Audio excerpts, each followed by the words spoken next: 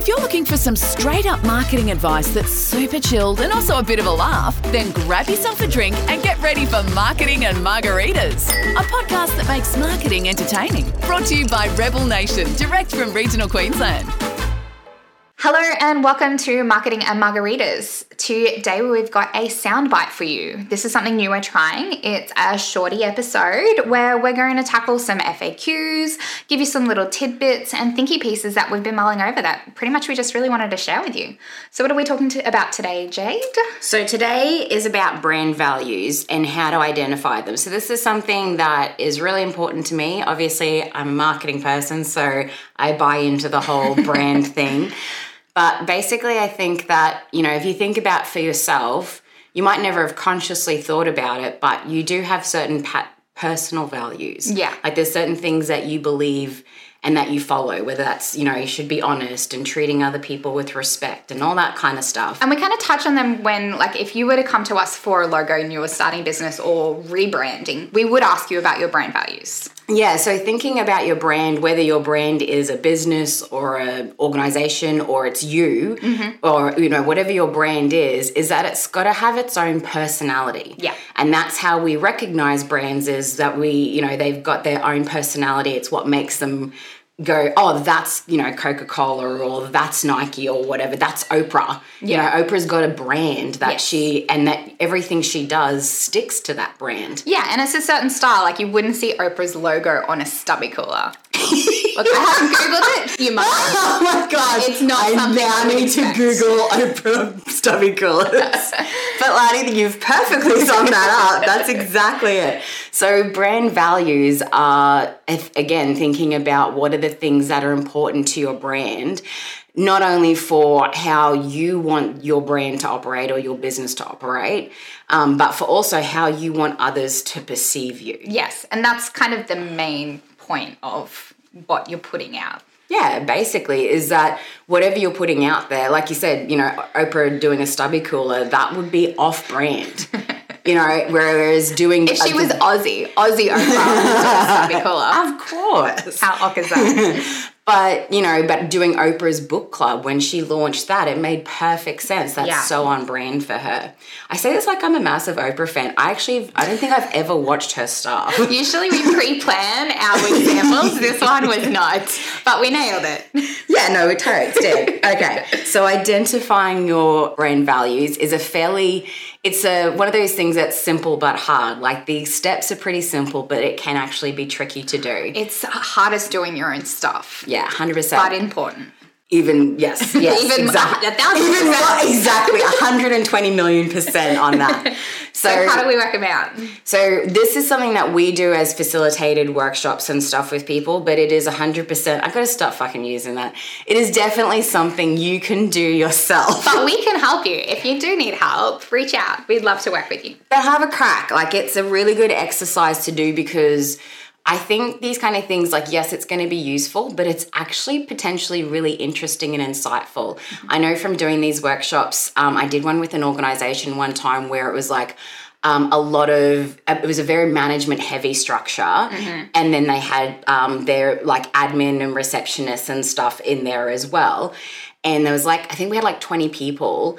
And when I did this exercise and a couple of other ones, and the stuff that the receptionist and one of the admin people were coming out with, the managers were all like, holy dooly, wow, that's great. We never thought of it that way. And they interact with people in their business a lot different to how the managers or They're the CEOs so hands-on and do. face-to-face. Yeah, it was just it provided those managers with so much more insight about their own business. It was cool. So your point here is to get more of your team involved. Yeah, so it is something that you can do solo, but I think doing it as a team is just going to be richer. You're going to have a better outcome and you're just going to learn more as well. We did this internally last year. Jade loves getting the Post-it notes out, so we covered our boardroom full of Post-its on the wall. And then we forgot a bunch of them and the cleaners had to take them off. Oh, no. But no, it was really interesting to see what some of the team members came up with. So yeah, very valuable. What's your next point, Macaulay? So we're going to be doing a brainstorm to start off with. And whenever you're doing a brainstorm with people, like I recommend doing a little icebreaker exercise, just something 5 or 10, just have a Google for group icebreaker exercises and doing something that gets people in the right frame of mind. Because when you, like even as creatives, like for the team, if I throw them a brainstorm and they're not a little bit warmed up, then it's like pulling teeth, you know, like it's painful for everybody. You want us relaxed, a little bit chatty, and have the ideas flowing. Exactly. Have them feeling in that right frame of mind of like, yep, I'm up for this. I'm actually looking forward to this sort of thing. I like work. Yeah. That's important. You don't want those negative Nellies in there. Yeah, true.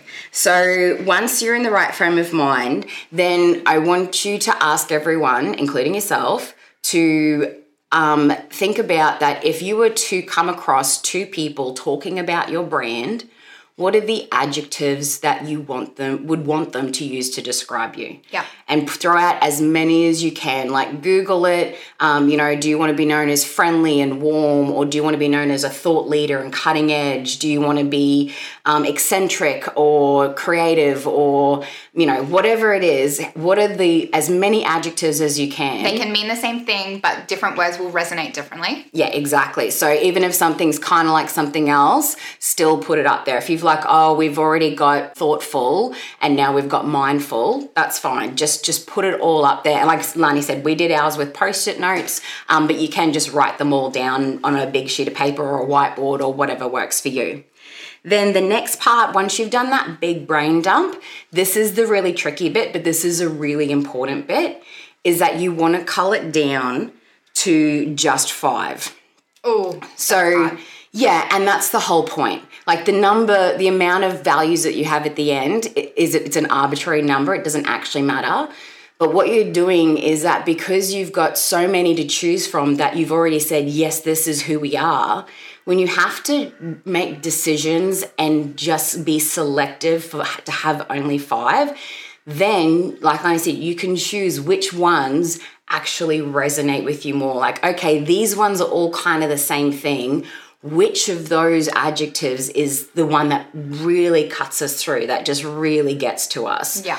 And so that exercise then as a team of working through and culling it down to the 5, and then, quite often it is hard to make those decisions, but a way you can make this a little bit easier as well is that when you work out that final 5, is to actually include like a sentence or something, like write a little something beside each one on what it means to you. Yeah. And then that way you can incorporate some of those other adjectives that were sort of close by into that sentence. But you've still gone for the core one and chosen what is the main 5 we want to be known for. And then I think that's also useful to put a little explanation beside each one. And don't worry about the wording. No one's going to see this except for you guys. But it's kind of like, if I was to say mindful, that might mean something different to me as to would mean to you, Lani. Yeah. You know what I mean? Like we do have different interpretations of words. And some things might be an internal thing. So it might be you're mindful about, your staff and your process, and that might then be outwardly represented in a different way. By being mindful, you guys represent, produce a higher quality of work. Mm-hmm. So there's that internal and external aspect that you're looking at with these values as well. 100%. And you could be like, what you would call mindful, I would call caring. Yeah. Or attention to detail. Really, we're actually speaking the same language. We're just using different words. So if we can say, okay, mindful is the word, and to us, it means that we really care about what we do. We think it through and we pay attention so that we can produce the best possible. Perfect. Love it. Cool. So that's pretty much the exercise. Have a crack. Let us know how you go. We would love to see your brand values if you do this exercise. Even more, I would love to see your office also just slathered in Post-it notes like ours was. Or whiteboard. Jade loves a good whiteboard. Oh, man, I miss my whiteboard so hard. Thank you so much for joining us. Cheers. Thanks for listening to this episode of Marketing and Margaritas. Find more free marketing tips, tricks and laughs at rebelnation.com.au.